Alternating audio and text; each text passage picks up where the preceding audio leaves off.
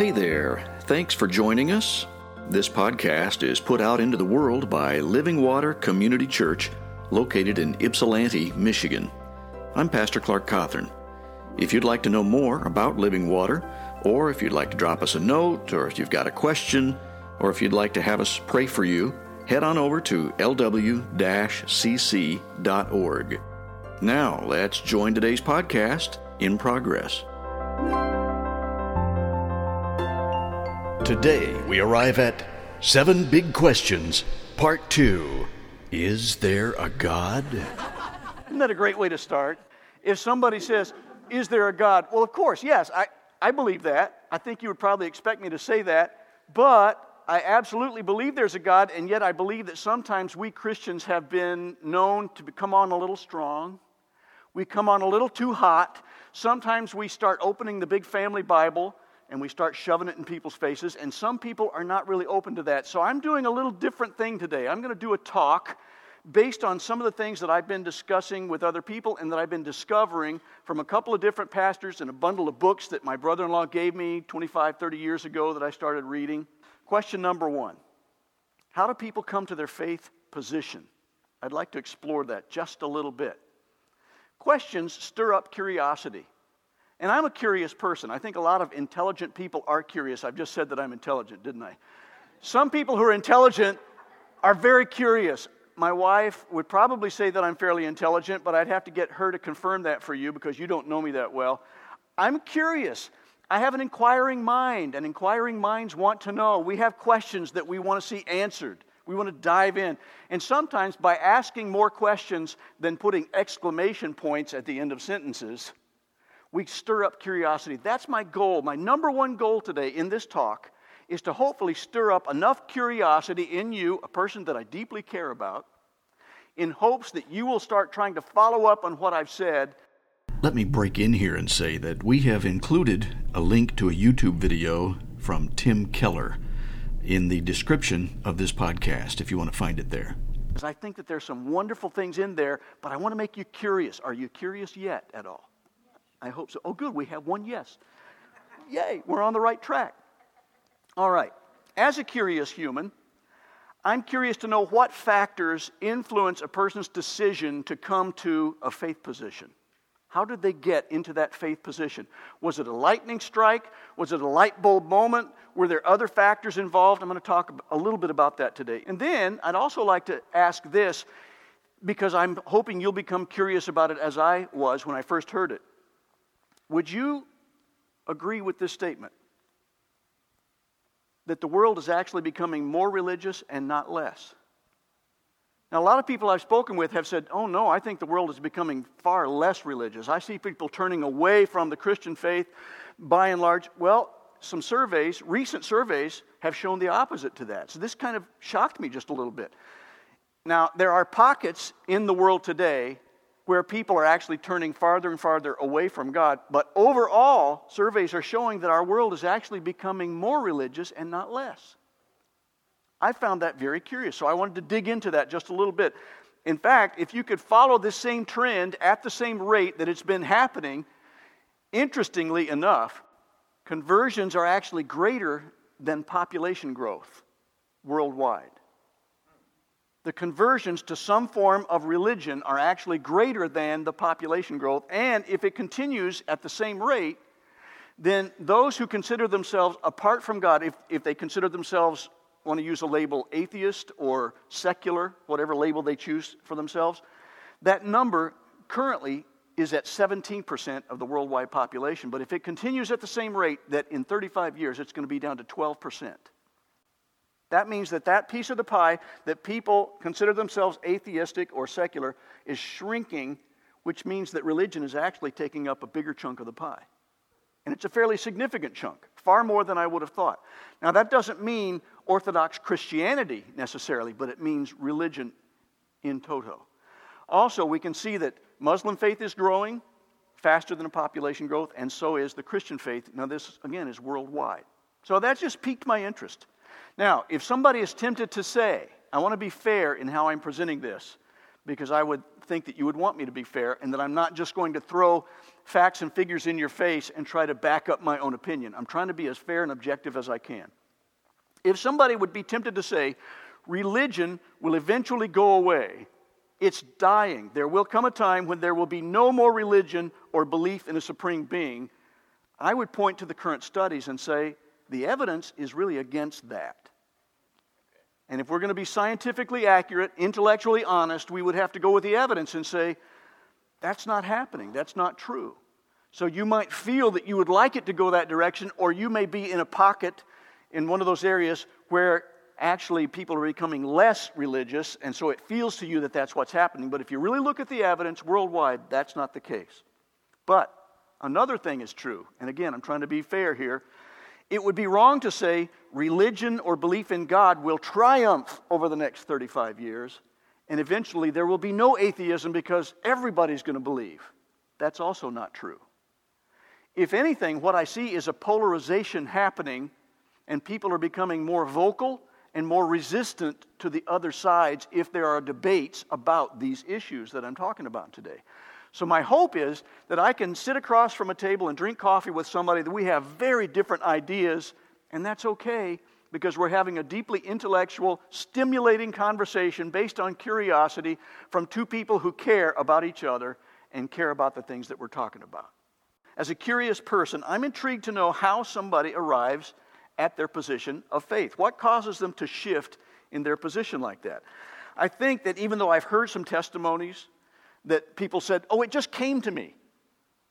I know a former roommate in college who said that, and what he meant by that was, I had a road to Damascus experience. He's referring to a Bible experience where the scales fell from his eyes, he saw the truth, it became clear, it was an epiphany, but there were a lot of steps leading up to that time.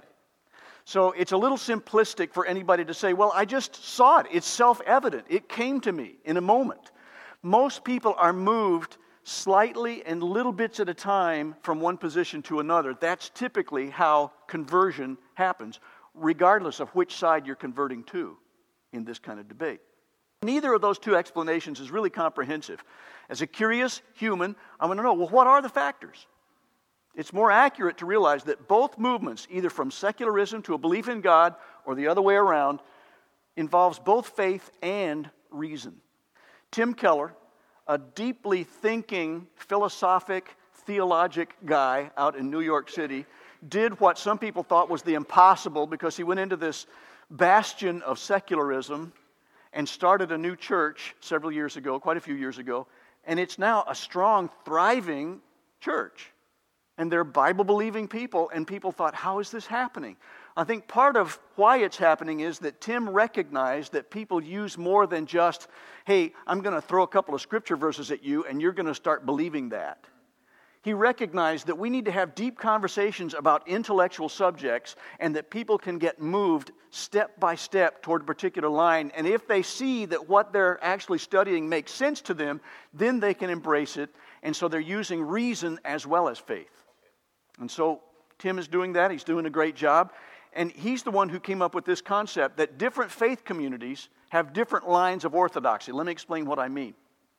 For a Christian, my line of orthodoxy has to do with what I believe about the sources of our faith.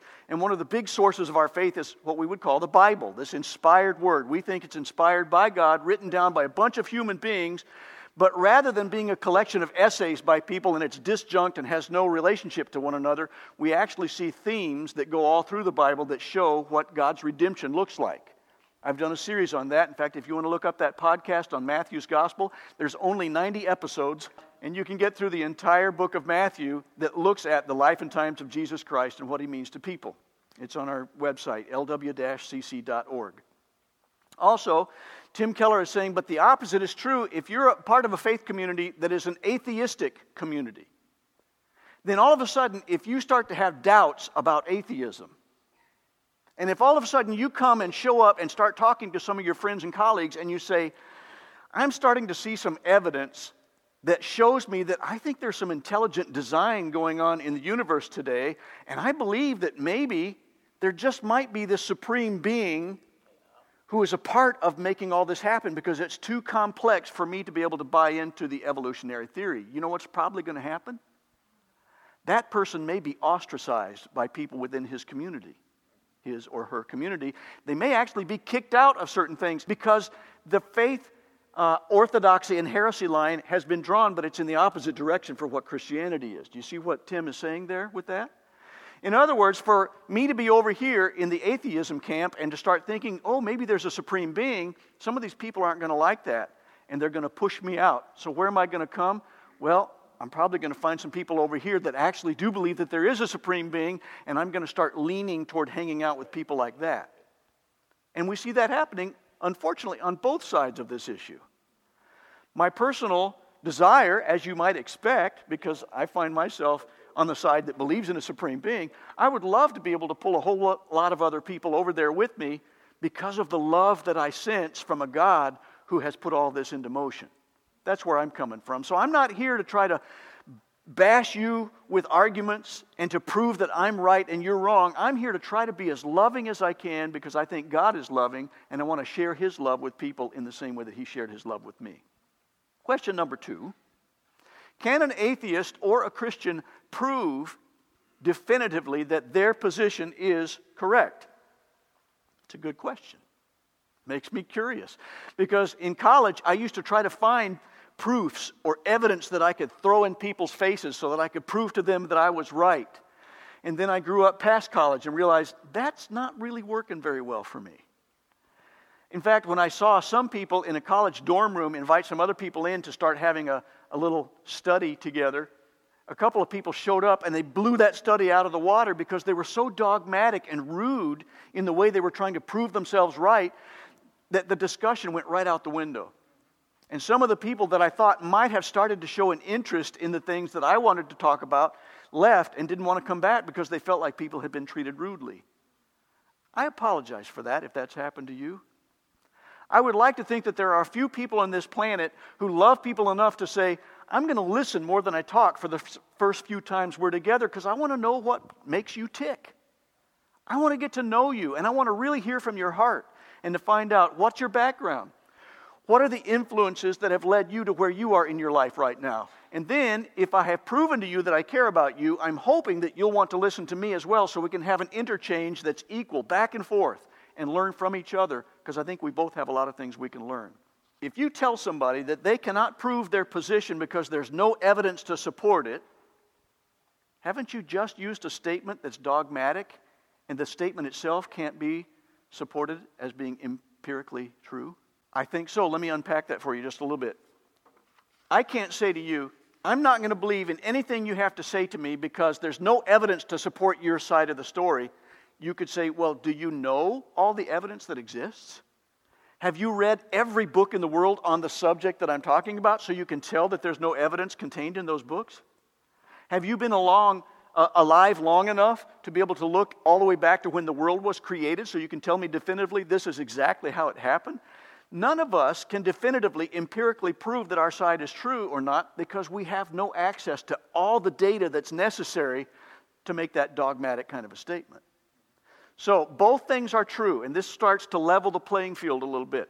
For a Christian to be dogmatic and to say, no, this is right, and it's right because, and then we use all of our statements that we're going to try to prove ourselves right, that's dogmatic, and sometimes it can be rude, but it's also not fair for an atheist to say to the Christian, I'm not going to believe in what you have to say because there's no evidence to support it, because that's just as dogmatic. So we need to sort of remove dogmatism from the table if we're going to have any kind of intellectual conversation that allows us to continue to connect with one another so that we just don't get out and walk away in a huff. I would hope to make you at least a little curious by suggesting that everybody bases their lives on beliefs that we cannot prove empirically on both sides of this issue. Everybody bases their belief system on things that we cannot necessarily empirically prove, and that's on both the atheist side and the Christian believer's side. Now, let me dive into one particular illustration which I think starts to bring this to bear. When I say belief system, everybody has a belief. Atheists have a belief system. A former classmate of my eldest daughter is an evangelical atheist. He is trying to convince people that his way is right, and he's trying to convert people from a belief in God to life without God. He is actively engaged in that. And so I would find that if I could sit down with him, his name is Noah, by the way. I like Noah. He's a great kid. I had some interactions with him when he was in high school and singing in a choir that my daughter sang in. And I would love to be able to sit down with Noah and have this kind of conversation with him because he's an intellectual guy. He's willing to investigate. And I would hope that a guy like Noah would actually even be open to my suggestion that we all have belief systems, and he has a belief system too. He might not use the same terms to describe that, but he has dogma, he has beliefs, and he arrived at those beliefs somehow, and I'd be curious to know, how did you get to this particular belief system? For example, and here's the one that I think is very interesting. Where does a secular humanist assertion that we should all treat humans with dignity come from? Many of the people that I've spoken with who consider themselves secular humanists would say, we need to have social justice. That's a huge term these days. We need to make sure that we're treating other humans with respect. We shouldn't misuse them and abuse them with our power or with our knowledge or with our money. We should share the wealth around so that people who don't have as much as we do can be taken well care of. And I'm not saying I don't believe that. I believe that's true as well. But where my faith is coming from is, I think that's coming out of a God who's revealed that to us because he is that way. He created us in his image, and therefore that grows out of our relationship with a God who wants us to be that way toward one another. In fact, I believe that God's Son, Jesus Christ, taught that we should even love our enemies, that we should love fellow human beings. But let me show you from the opposite side where this is coming from. If somebody says, we came here by random chance, and we came here through evolution, survival of the fittest, if you want to use that simplistic term, so that this cell beat out that cell, this microbe beat up that microbe, the strong ones survived, we finally evolved up the ladder, then it seems to me that it's really a leap of faith to arrive at the point when we say, now let's love each other and take care of fellow human beings. I find that to be a huge leap of faith as opposed to what I would expect to have happen from that evolutionary viewpoint, which is, grab for all the gusto you can get. And be the strongest, because if you're the weakest, you're going to get knocked out. And so if we have no life after this life, get all you can and do all you can in the life that we have, and who cares about other people? That's what I would expect coming out of an evolutionary mindset. Let me quote a letter written by a secular humanist to the New York Times. I found this intriguing. This person writes, when the Hubble Space Telescope pointed to a black, tiny spot in the sky about the size of an eraser for a week. Now, I had to stop and ponder that because I thought the size of an eraser, pencil eraser, is not very big. And if you point a space telescope, which has some really good capabilities to look millions of miles out there, but that's only one tiny spot. Think of how many other tiny spots like that it takes to make up 360-degree global view. Wow. So think about that. Okay, we're only looking at one eraser-sized tiny spot for a week, right? They found 30,000 galaxies. 30,000. Multiply that by however much other room there is out there that we haven't looked at yet. 30,000 galaxies with many trillions of stars and many, many more inferred planets, which means that it stands to reason if there are that many stars, maybe there's some other planets out there as well. So how significant are you? You're not a unique snowflake. You're not special. You are just another decaying piece of decaying matter on the compost pile of this world. Man, he's really building me up. Nothing of who you are or what you do in the short time you are here will matter. Everything short of that realization is vanity. So, he uses the word so, I'm going to explore that in just a minute. Celebrate life in every moment. Admire its wonders and love without reservation. Now, what do you normally think of when you think of the word so following several statements like that? Because these things are true, therefore, this is my conclusion. That's what we would normally think of from so, right? The Russian philosopher named Vladimir Solovyov got a little snarky when he was trying to show the absurdity of that kind of an argument. He said, man descended from apes, therefore love one another. It doesn't really make sense because that's a leap of faith to come from this worldview to this conclusion. I would actually hope to make you curious enough to say, is it just possible that there is a loving God who created all this for our pleasure, and therefore He's the one who has put within us a desire to care for other human beings? I would hope you could just kind of ponder that and think about that just a little bit. I'm not trying to be dogmatic about it. I'm just trying to point out logically, there's no logical way for me to see that you can move from all these things over here, you're decaying matter on the compost pile of earth. Therefore, love one another. Celebrate humanity. Think of all the wonders of this world. Those two just don't seem to go together for me. Here's another thing that Tim Keller has put forth. We had a really exciting small group where we were discussing some of Tim Keller's things. And some of the people came up with some great discussions around that. One of the things is that a belief system of any kind is equivalent to religion. People just don't want to use that term religion. But if you have a belief system which you adhere to dogmatically, if you're going to defend that system, that's a form of religion. So if we're going to level the playing field, again, then you've got people on an atheistic side of this line. I keep coming over here. You guys are all atheists over here. Because every time I step over here, I'm talking to the atheist, and I love you.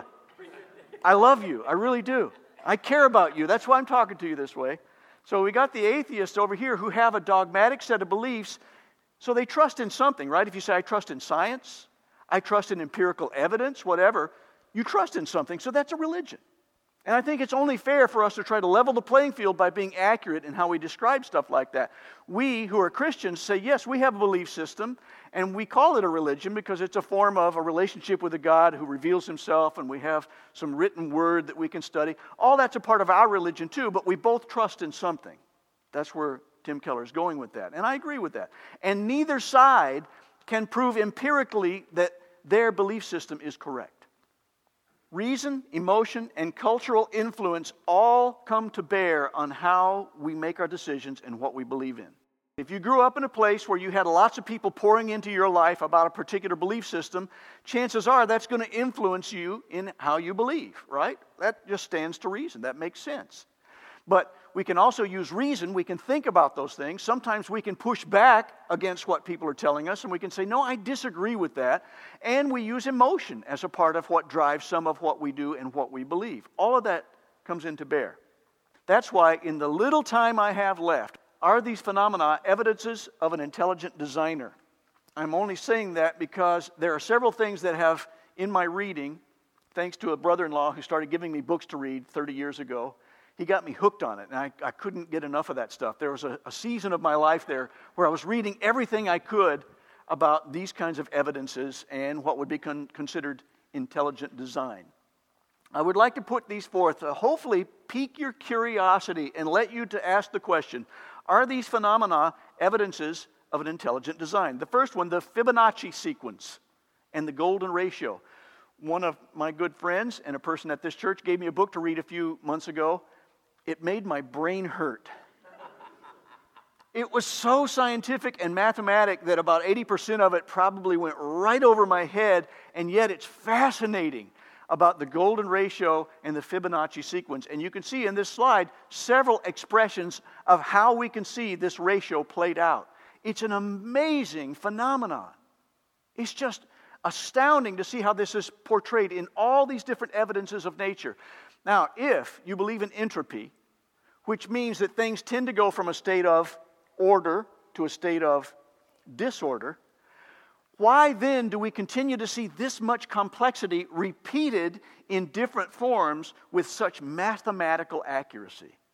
And it's a thing of beauty in the process. It's an amazing thing. For me, because I'm on this side of the line and say, I just have to believe that that's evidence of an intelligent designer at work who put all that into play in the first place.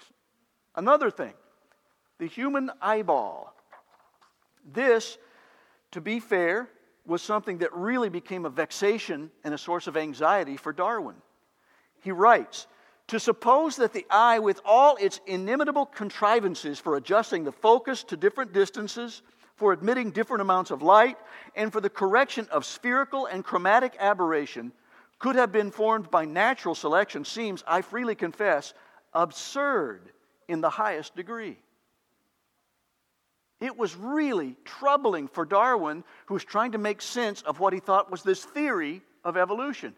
Now, to be fair, he goes on to write, I don't want to grab that out of context. He also had said, if I could find evidence of some lower form of eyeball and could see a progression, then maybe I could think that perhaps it was plausible, even though highly improbable. So even he was really struggling because there's so many systems that have to be in play with all the things that take place in a human eyeball. It's just astounding. And I think it's evidence of intelligent design. The music of Bach. I could have said music in general, but I'm basing this on something that happened during a Jan term when I was a sophomore in college, and we had a musical experience out on the west coast of California. We went to Stanford University in 1977, and I sat through a lecture that was fantastic. This guy was a physicist, a mathematician, and a violinist. And he was demonstrating with an oscilloscope how certain notes can have constructive and destructive interference. So that with constructive interference, if you play two tones together, there were enough overtones that would amplify one another that the amplitude of a sine wave would more than double. And he said, now I'm going to put on my overhead transparencies. This was before video technology was really huge, and they would put on these little plastic sheets over the overhead projector, and he was showing pages that he was playing from in Bach's oratorios. Every time they would get to a word, God or glory, things like that, he would have put in some double stops with a particular chord. The amplitude would go huge, and you would have a visceral effect in your body, physiologically, because of the physics involved in that. It was amazing. And this is at Stanford University. And I came away with that by thinking, okay, did Bach have an oscilloscope? No. How did he come to this conclusion? Did he play certain notes and have a notebook that said, okay, this is how this note makes me feel, so I'm going to use that every time I come to... How did he do that?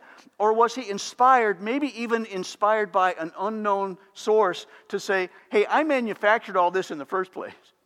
I'm the one who invented physics. I invented matter.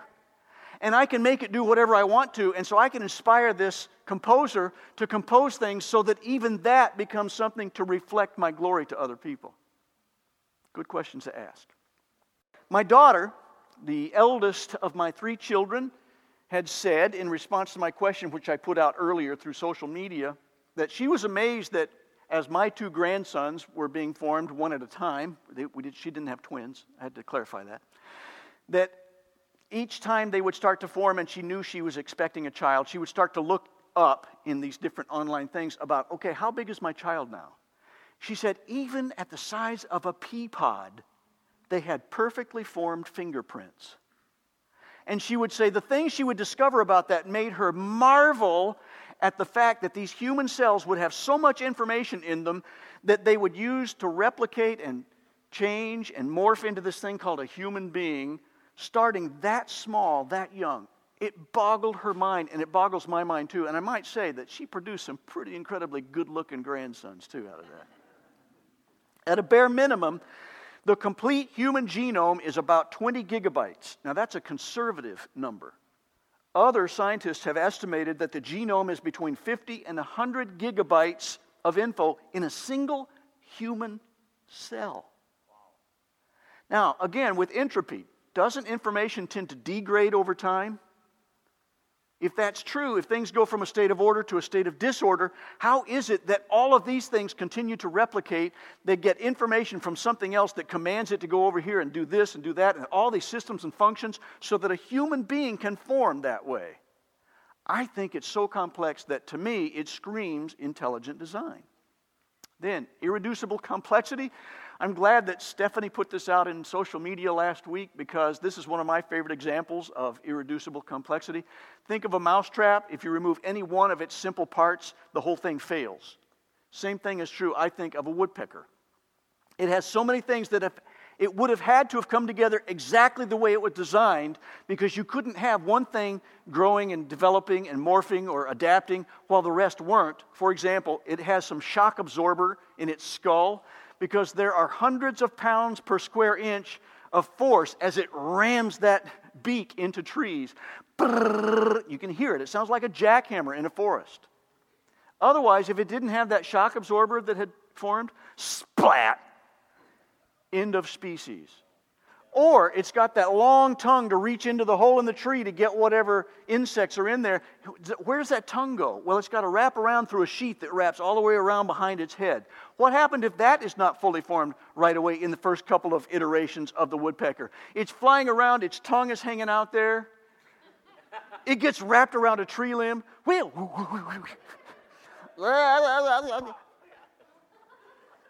It's an intelligent design disaster if it wasn't made all at the same time. So I think irreducible complexity is another one of those factors that if you start looking into it, I get curious and I think, oh, what a great concept. So let me turn my attention in the final couple of minutes here. Let me turn my attention directly to a potential listener. Let's say that I'm sitting across from Noah, my friend, who has laughed with me and shared a cup of coffee, and he understands that I have his best interests at heart. And he could say, let's have coffee again, because you're a lot of fun to hang around with, and I can tell you really do care about me. So let's say that I'm talking to Noah right now. I would say, I hope you can tell that I really do care about you, and that I'm not here to make my case so that I can feel more powerful or more right than anybody else. I'm sharing with you something that's meaningful to me because of what I believe in. It's my belief system. And my belief system comes from a God who revealed himself to me and wants me to share his kind of love and grace with other people so that as many of us as possible can be with him one day for eternity. Because the kind of God that forms my belief system is a God who wants to give us that which will give us the greatest satisfaction for the longest possible period of time. And that means that if somebody believes that evolution got us where we are and there's nothing that happens after this life is all we have, I would say, I think there's so much more. And I want you to come with me. I want you to be with me in that eternity that God has in store for everybody who believes. Let me end with a couple of quotes. Sir Isaac Newton wrote this. This most beautiful system of the sun, the planets, and comets could only proceed from the counsel and dominion of an intelligent and powerful being. This being governs all things, not as the soul of the world, but as the Lord over all. And on account of his dominion, he is wont, or accustomed to, or deserving to be called Lord God. Sir Isaac Newton. And then these are the lyrics from that song. Sarah Groves writes this. I'm trying to work things out. I'm trying to comprehend. Am I the chance result of some great accident? I hear the rhythm call me, the echo of a grand design. I spend each night in the backyard staring up at the stars in the sky. Maybe this was made for me, for lying on my back in the middle of a field. Maybe that's a selfish thought. Or maybe there's a loving God. Maybe I was made this way, to think and to reason and to question and to pray. And I've never prayed a lot, but maybe there's a loving God. And then let me also leave you with these two very brief verses that come from that Bible that I've mentioned a couple of times. One of them comes from Psalm 19:1. The New Living Translation says, the heavens, the same heavens that Sarah was staring up at in her song from her backyard, the heavens proclaim the glory of God. The same heavens that you can look at through the Hubble telescope with an eraser-sized pinpoint and find 30,000 galaxies. The heavens proclaim the glory of God. The skies display his craftsmanship. And then also from Romans 1:20. For ever since the world was created, people have seen the earth and sky. Through everything God made, they can clearly see his invisible qualities, his eternal power and divine nature. So, they have no excuse for not knowing God. If that's true, and of course, I'm on this side of that line, so I believe it is.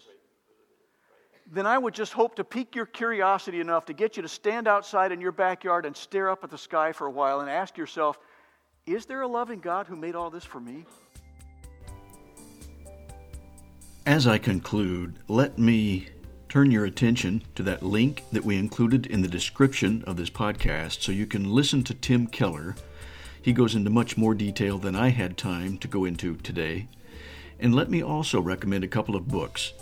There are a couple of books by Lee Strobel. One is A Case for the Creator, and the other is A Case for Faith. And then a couple of books by Tim Keller as well. Anything he's written is going to be great, and it's going to point you in the right direction. Making Sense of God is one that I lifted some material from for this talk. And if you want to interact with us, feel free and contact us through our website. There's a contact page. We'd love to hear from you, and we'd love to hear how this message affected you, whether good or bad. We'd just like to hear from you. Feel free and do that. And know that we're thinking about you, and we're really grateful that you listened to this message. Thank you so much. Take care. Bye-bye.